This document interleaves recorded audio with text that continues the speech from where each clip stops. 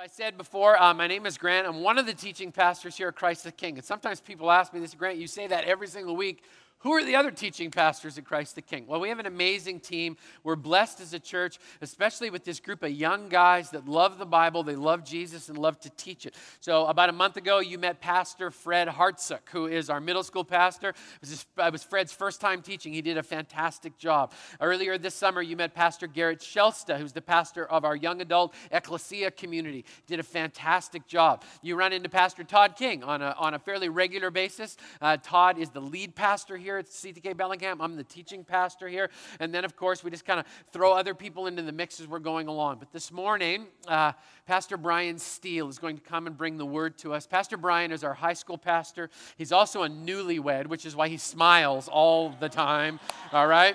And we're glad to have Brian with us. He loves the Word. And so if you want to grab your program or your outline, or better yet, if you got a Bible with you, Psalm 34 is where we're going to be. Let's welcome Pastor Brian as he comes to bring the Word today. Bless you, buddy. Well, I want to welcome you if I haven't met you before.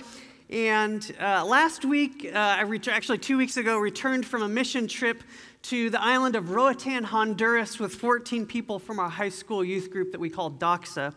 And Roatan is striking for two reasons. There's this contrast. On the one hand, it's heartbreaking third world poverty. On the other hand, it's one of the most beautiful places that you could ever see in your lifetime. Here's a picture of the village of La Colonia that we work in. It's a shanty village of about 6,000 people, and they're not only some of the poorest of the poor, but they're socially outcast and even vilified on the island because they're mostly from the mainland.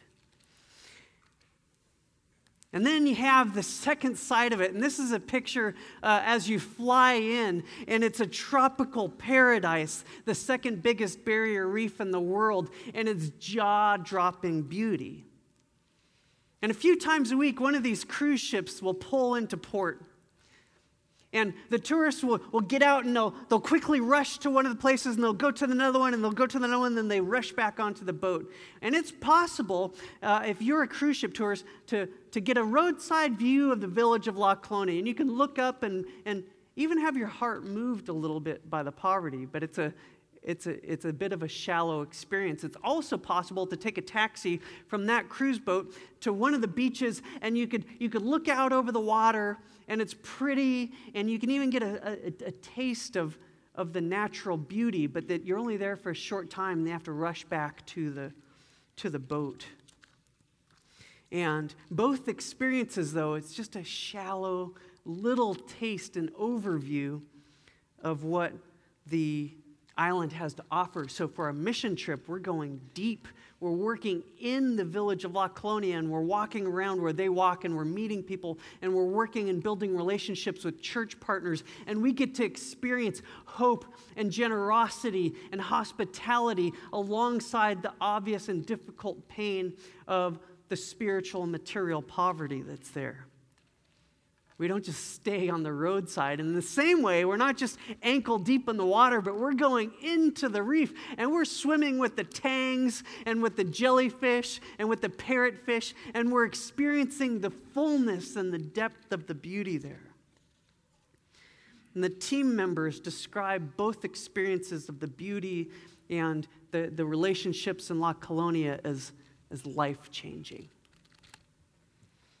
But this contrast of shallow and deep is also the same thing with Scripture, right? It's very possible to be like the cruise tourist, where you get up in the morning, you got your coffee, you have your 2 Eggo waffles, you read through a passage, and you might even have a little bit of the beauty of Scripture, and even have your heart moved a little bit. But we can race through Scripture. But today we're going to go deep, and I want to encourage deep understanding of Scripture, not just blazing through. And we're going to continue today a sermon series that we call God Is, by going deep into Psalm 34, and we're going to see that God is in the small. So I want to read the first 9 verses of Psalm 34. This is, if you will, the brief glance, the overview, kind of an ankle-deep water just looking out over the psalm. And so would you turn in your outline or in an app or open up your Bible? It's going to be on the screen as well, and we're going to read the first 9 verses of Psalm 34 on this overview. And it says this: I'll bless the Lord at all times. His praise shall continually be in my mouth. My soul makes its boast in the Lord. Let the humble hear and be glad. O magnify the Lord with me. Let us exalt his name together. I sought the Lord, and he answered me, delivered me from all my fears. Those who look to him are radiant. Their faces shall never be ashamed. This poor man cried, and the Lord heard him and saved him out of all of his troubles. The angel of the Lord encamps around those who fear him and delivers them. O taste and see that the Lord is good. Blessed is the man who takes refuge in him. O fear the Lord, you his saints, for those who fear him have no lack. So this is a nice psalm, right? We're looking at it from the side. We're still in the shallows. We're doing a quick drive-by, and it's a nice psalm, right? You might put some of this on a Precious Moments calendar, right, with the puppies with the big eyes, and it's a good psalm, and even some of you, your hearts may have been touched even a little bit. But there's so much more below the surface, and it is so important that in order to experience the full impact of Scripture, you have to know the backstory. It's so important. And when you understand the backstory to Psalm 34, this is going to go from Precious Moments calendar to like jaw-dropping, eyes open.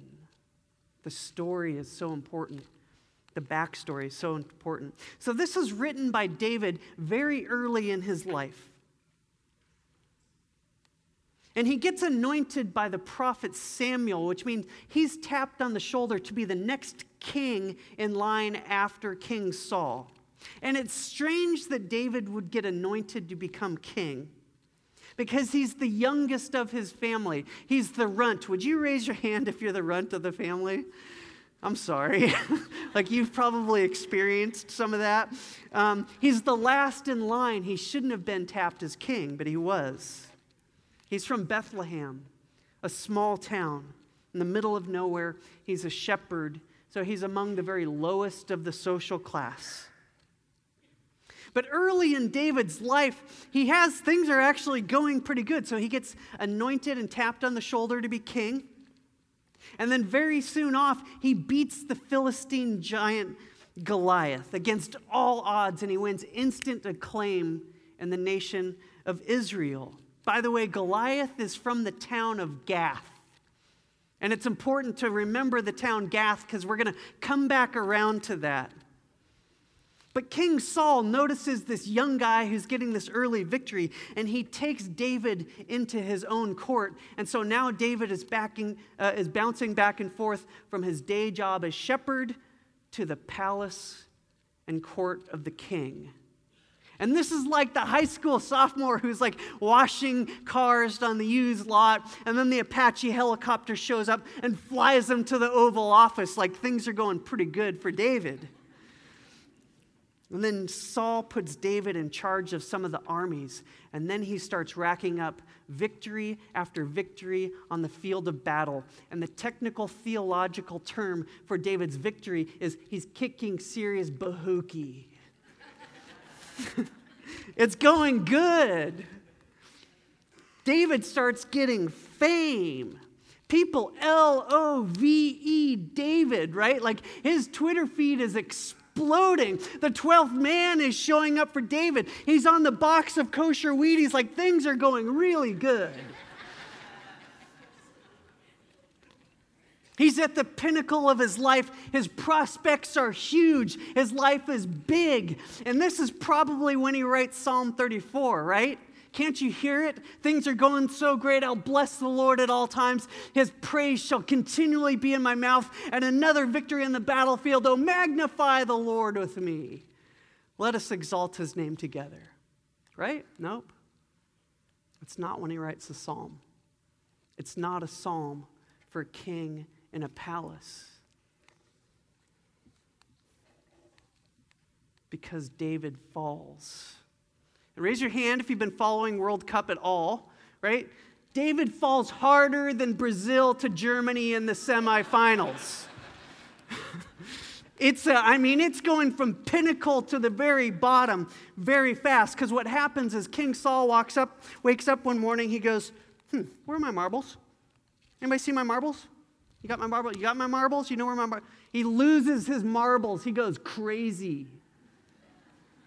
He's insane with jealousy for David because people start singing this psalm or this song. Saul has killed his thousands, but David has killed his 10,000s. And Saul goes crazy with jealousy. And the PS is that you need to watch out for ungodly jealousy because it will destroy relationships faster than Todd King can destroy a plate of bacon.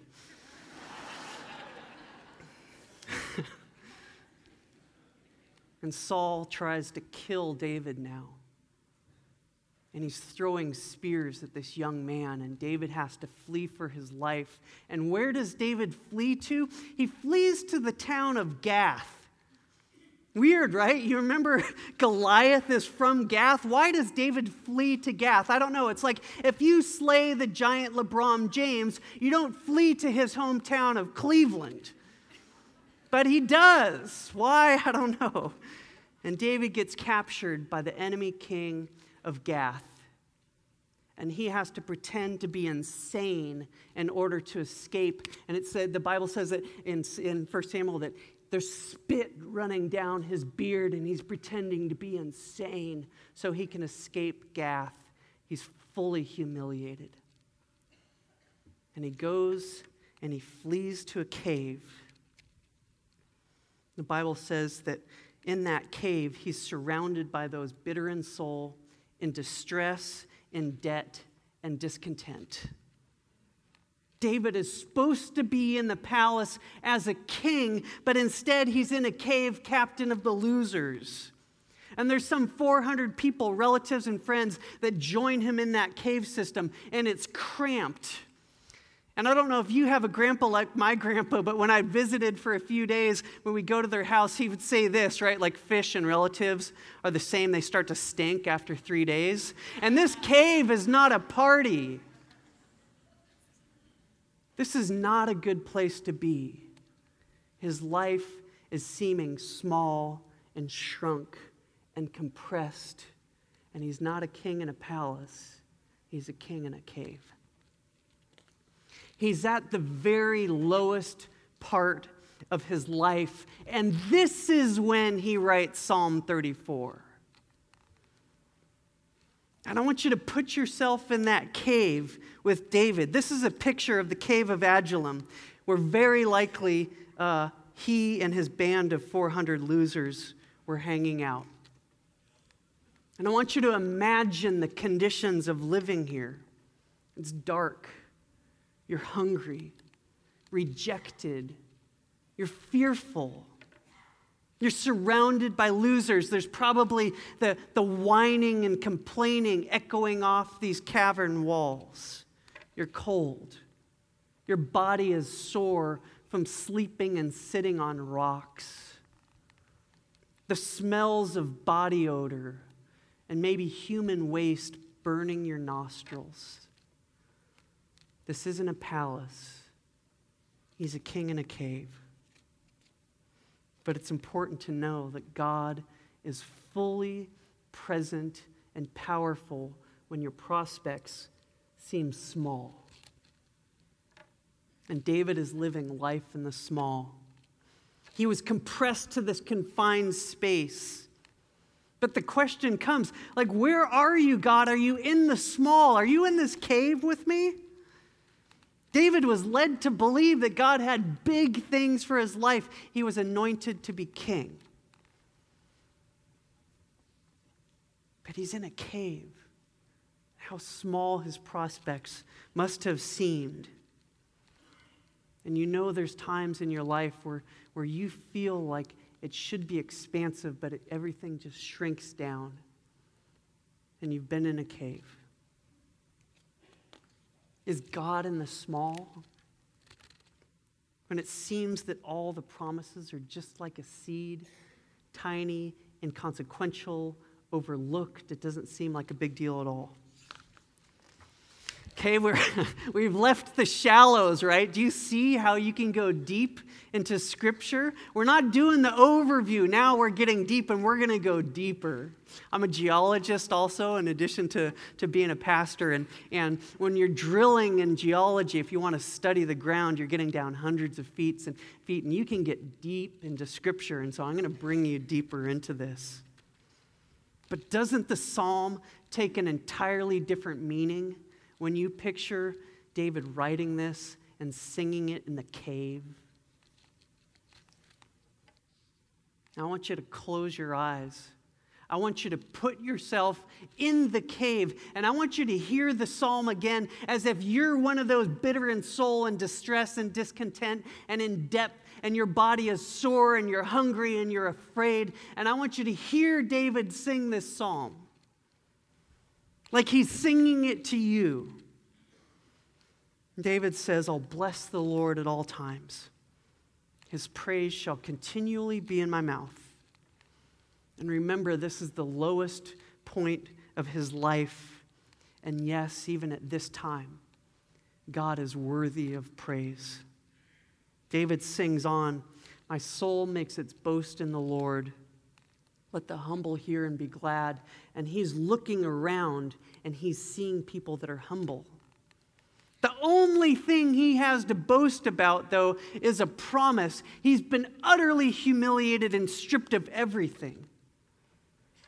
And David sings on, oh, magnify the Lord with me, and let us exalt his name together. And he's speaking to the bitter in soul and the distressed, and he invites them to join in worship. And when you feel like your world is small and cramped down and compressed, sometimes it helps just to magnify the Lord and exalt his name, because God's name is big and is worth magnifying when your world is small. David sings on, I sought the Lord, and he answered me and delivered me from all my fears. And from one perspective, David hasn't been delivered from a single thing. He's in the worst of it. He's hiding in a cave. And you could argue that his fears are real. If he goes outside that cave and the enemy king sees him, he's dead. And more than that, there's lions and bears in this wilderness that would love to eat him like a snack. David sings on. Those who look to him are radiant, and their faces shall never be ashamed. And remember, they're in a cave. They're in the dark, and he's talking about their faces being radiant. And their faces probably were covered with shame. And you've seen that look before, right? The sunken eye sockets. Maybe you've looked in the mirror and you've seen that look. David sings on, this poor man cried, and the Lord heard him and saved him out of all of his troubles.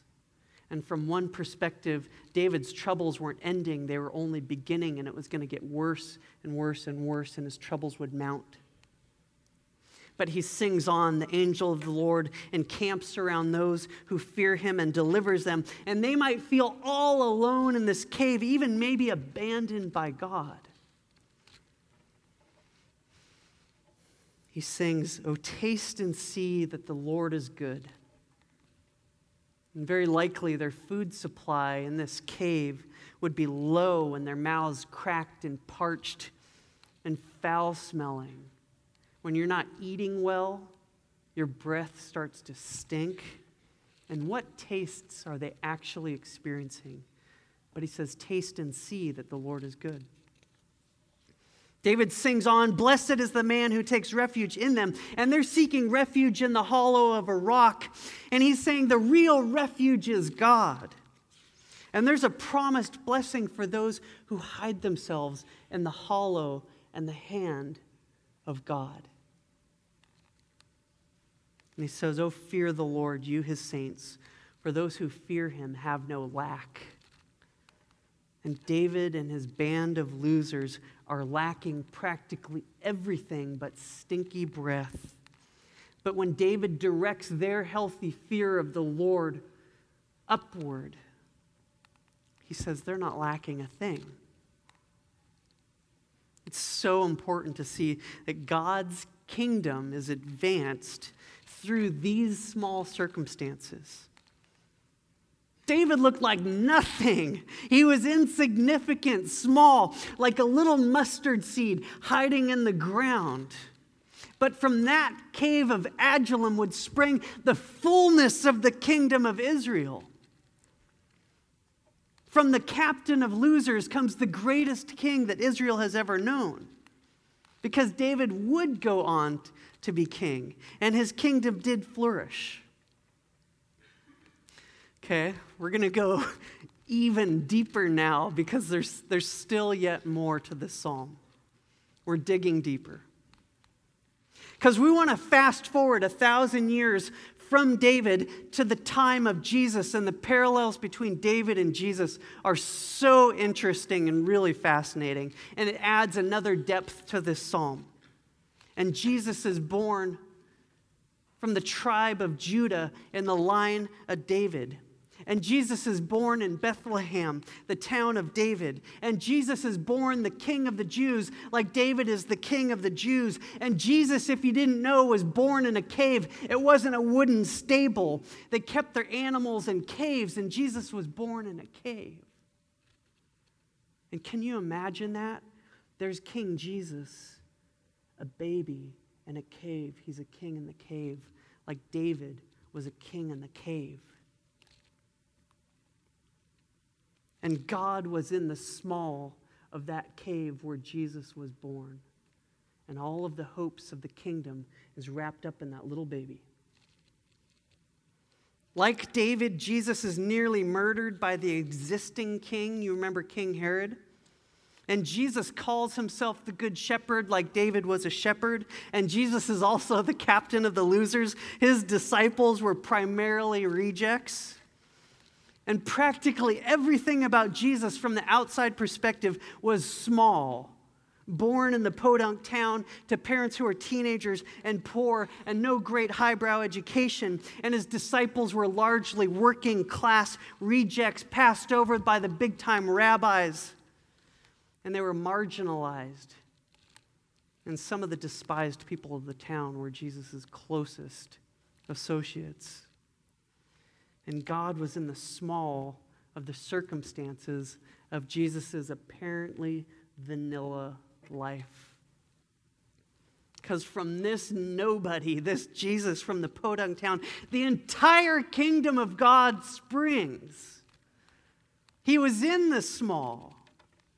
And I want you to remember, too, that this King of the Jews, Jesus, the son of David, was crucified and was put into another cave on his death in a sealed tomb. And in the quiet and the dead calm with the frozen body of that king in the cave, God was in that small. And he was working the entirety of the kingdom in that cave.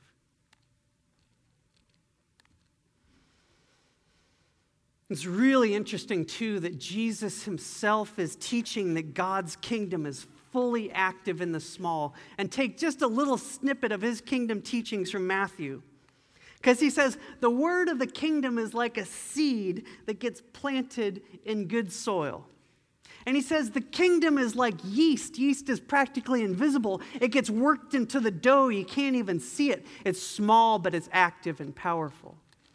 It says the kingdom of heaven is like treasure hidden in the field. You can't see it, but it's invaluable and priceless. He says the kingdom is like a pearl. It's tiny. It's hidden in the mouth of a clam. It's exceedingly valuable. And he says the kingdom of heaven is like a tiny mustard seed that grows into the biggest tree. of the garden. But if God is in the small, then the small is hugely important.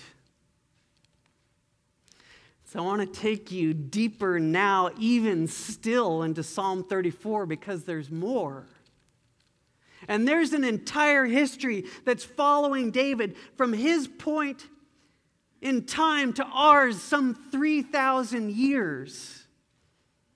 And this psalm is important and relevant throughout all of those 3,000 years. You see, later in David's life, God gives him a promise that one of his descendants is going to sit on a throne and rule forever in an eternal kingdom with the place for God's people in Israel. And it's a promise of peace, freedom from oppressors, rest from enemies. It's a promise that a house or a temple is going to be built for the name of God, that David's house and kingdom is going to rule forever, and that David's throne would be established forever. And it's called the Davidic covenant. And it was a unilateral, unconditional promise given to David almost 3,000 years ago. And for a while, it would seem that this promise is actually coming to pass because David does receive his throne. His kingdom is established, and there's an unprecedented period of prosperity and peace in the land of Israel in David's time. And then David's son Solomon even takes the throne, and the kingdom grows and grows and grows, seemingly for eternity. But then the wheels fall off the kingdom wagon.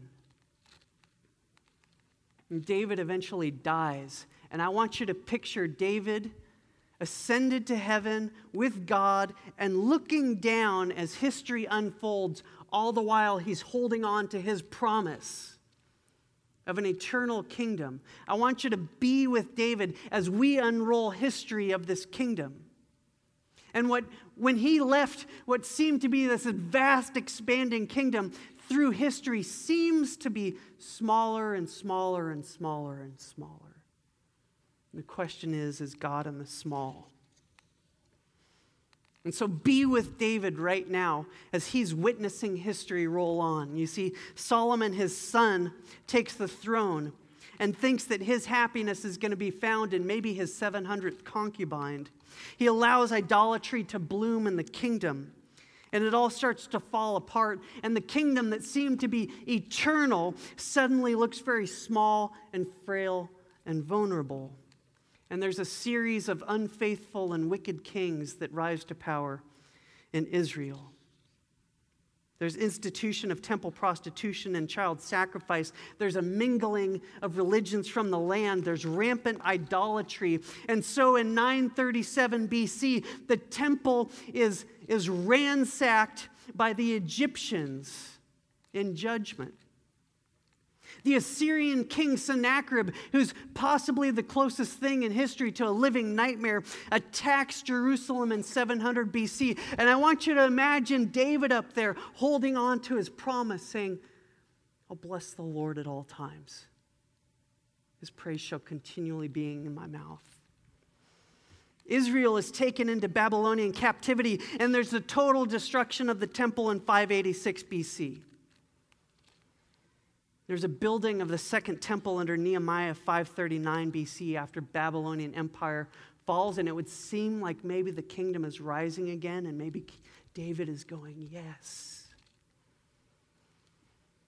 But then the temple is nearly completely destroyed in 332 BC when the Jews refused to acknowledge Alexander the Great as God.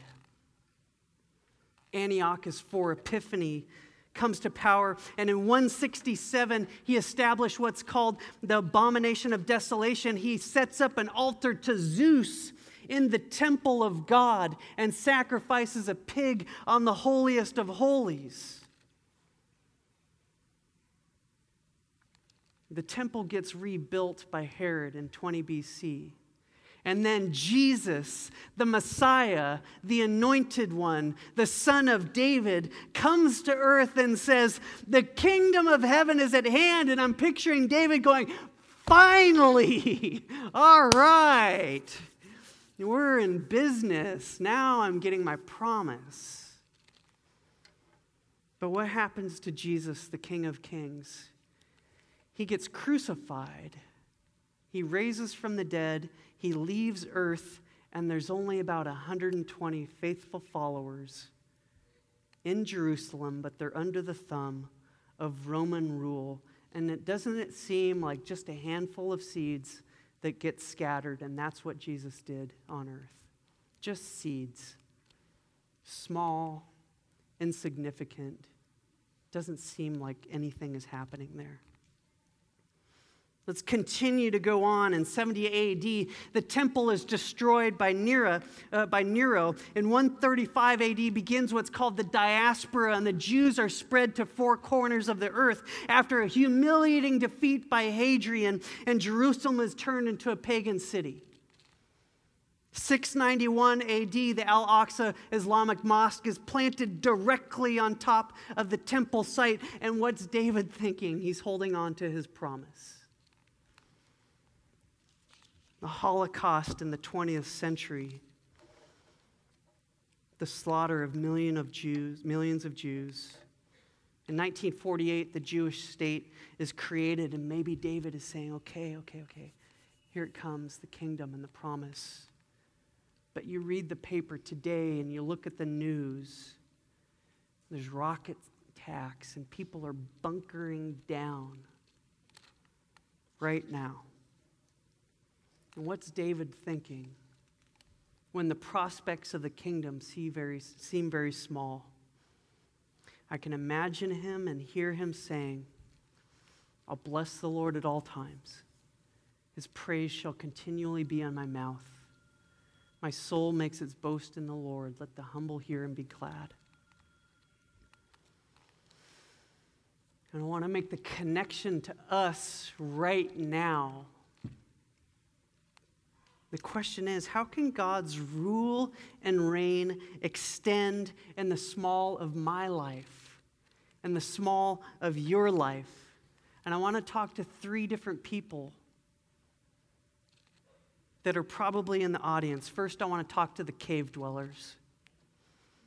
And Psalm 34 is such a great psalm when you find yourself in the cave, when it seems like your entire world has shrunk down and your prospects are small. And you're in the cave when your job falls through. You're in the cave when the pregnancy doesn't reach full term. You're in the cave when the engagement gets called off. You're in the cave when all of your friends are going off to college and all you have are rejection letters. You're in the cave when you hear news of your friends in Israel hunkering down. Your prospects seem dim, but I want you to know that God is in the small. The kingdom of God always starts small, like a mustard seed, and it expands. And God's work in your life, it might seem hidden and minuscule, but He wants to do something amazing in you and through you, even in this time when you're in the cave. I want to talk to the 9-to-5ers who are here today. You're doing your job day in, day out. You have a routine that's established. You might be bored out of your skull or maybe even like the routine. It seems like your life is small. I don't want you to miss the opportunity to be used by God to advance His rule and reign just where you are. You have the opportunity, like Jesus, to plant seeds of the kingdom, and some of them could find good soil and grow. Would you let your work be a form of worship by doing what you do in Jesus' name for His glory? And sometimes God does work in big ways, but most often His kingdom is advanced through ordinary people in ordinary circumstances seeking to extend His rule and reign in work and school and the neighborhoods and the PTA meeting at the grocery store, and the very small and the seemingly insignificant. I want to last talk to, we'll call him politely, the cruise ship Bible readers. And if it's your habit to every once in a while pop open Scripture and breeze through and get a little snapshot, I want to encourage you to go really deep. And I'm not leaving myself out of this, by the way. Like I'm just as guilty of this. So Psalm 34 is the psalm for my wife and I, for Katie and I. And we've adopted it as our very own. And we'd even memorized this, but it was very long afterwards that I read this little note that begins a psalm. And open your Bible if you have Psalm 34. And there's a note at the top. And it says, a psalm of David when he changed his behavior before Abimelech so that he drove him out and went away. And I skipped through that so many countless times. I never did the work to go back and read the backstory. And I missed so much of this psalm because I didn't understand the backstory. And I want to encourage deep reading into Scripture and do the work to understand historical context and background and who was the author and who were they writing to and what were the circumstances and what was happening politically at the time and what was the geography. And there's so many amazing tools for you. We are filthy rich with biblical resources at your fingertip. Buy a study Bible. Get the free online resources of Faith Life or Logos. Talk to pastors who are here who would love to talk to you about Scripture. Get in a Bible study and study Scripture with other people. Please don't be just the cruise ship tourist who pops in really quick and then is out zipping in your busy life. The time that you spend going deeply in Scripture will be so rewarding. And the Bible seems small. It's paper in a book. It's just words on a page. But God is in this small. And there is massive life change to be found when you encounter God through His Word. He wants to powerfully use the small in your life to advance His eternal kingdom through you. And I want to conclude with a quote from Revelation chapter 11. And this is the very end of all of this history. And I want you to picture David hearing this promise. Because Revelation 11:15 says this, the kingdom of this world has become the kingdom of our Lord and of His Christ, and He shall rule forever and ever and ever. And that man, David, will ultimately have his promise completely fulfilled. And God wants to use you to advance His rule and reign day by day in the small to reach that time. Would you pray with me, please? Father, I thank You for Your goodness and Your mercy, that You're present with us in the cave. You're present with us in the small. And You're fully powerful and active and merciful and just and loving in the smallest of circumstances. And Your kingdom is available to us. Would You have mercy on us, Lord? Would You show Your favor to us so that in our lives and the lives of people around us, we can be used by You to advance Your rule and reign until the day when Your kingdom is fully come and established, and You'll reign forever and ever and ever. And we pray all of these things in the name of Jesus, the King of Kings. Amen. Amen. Amen. Thanks, Brian.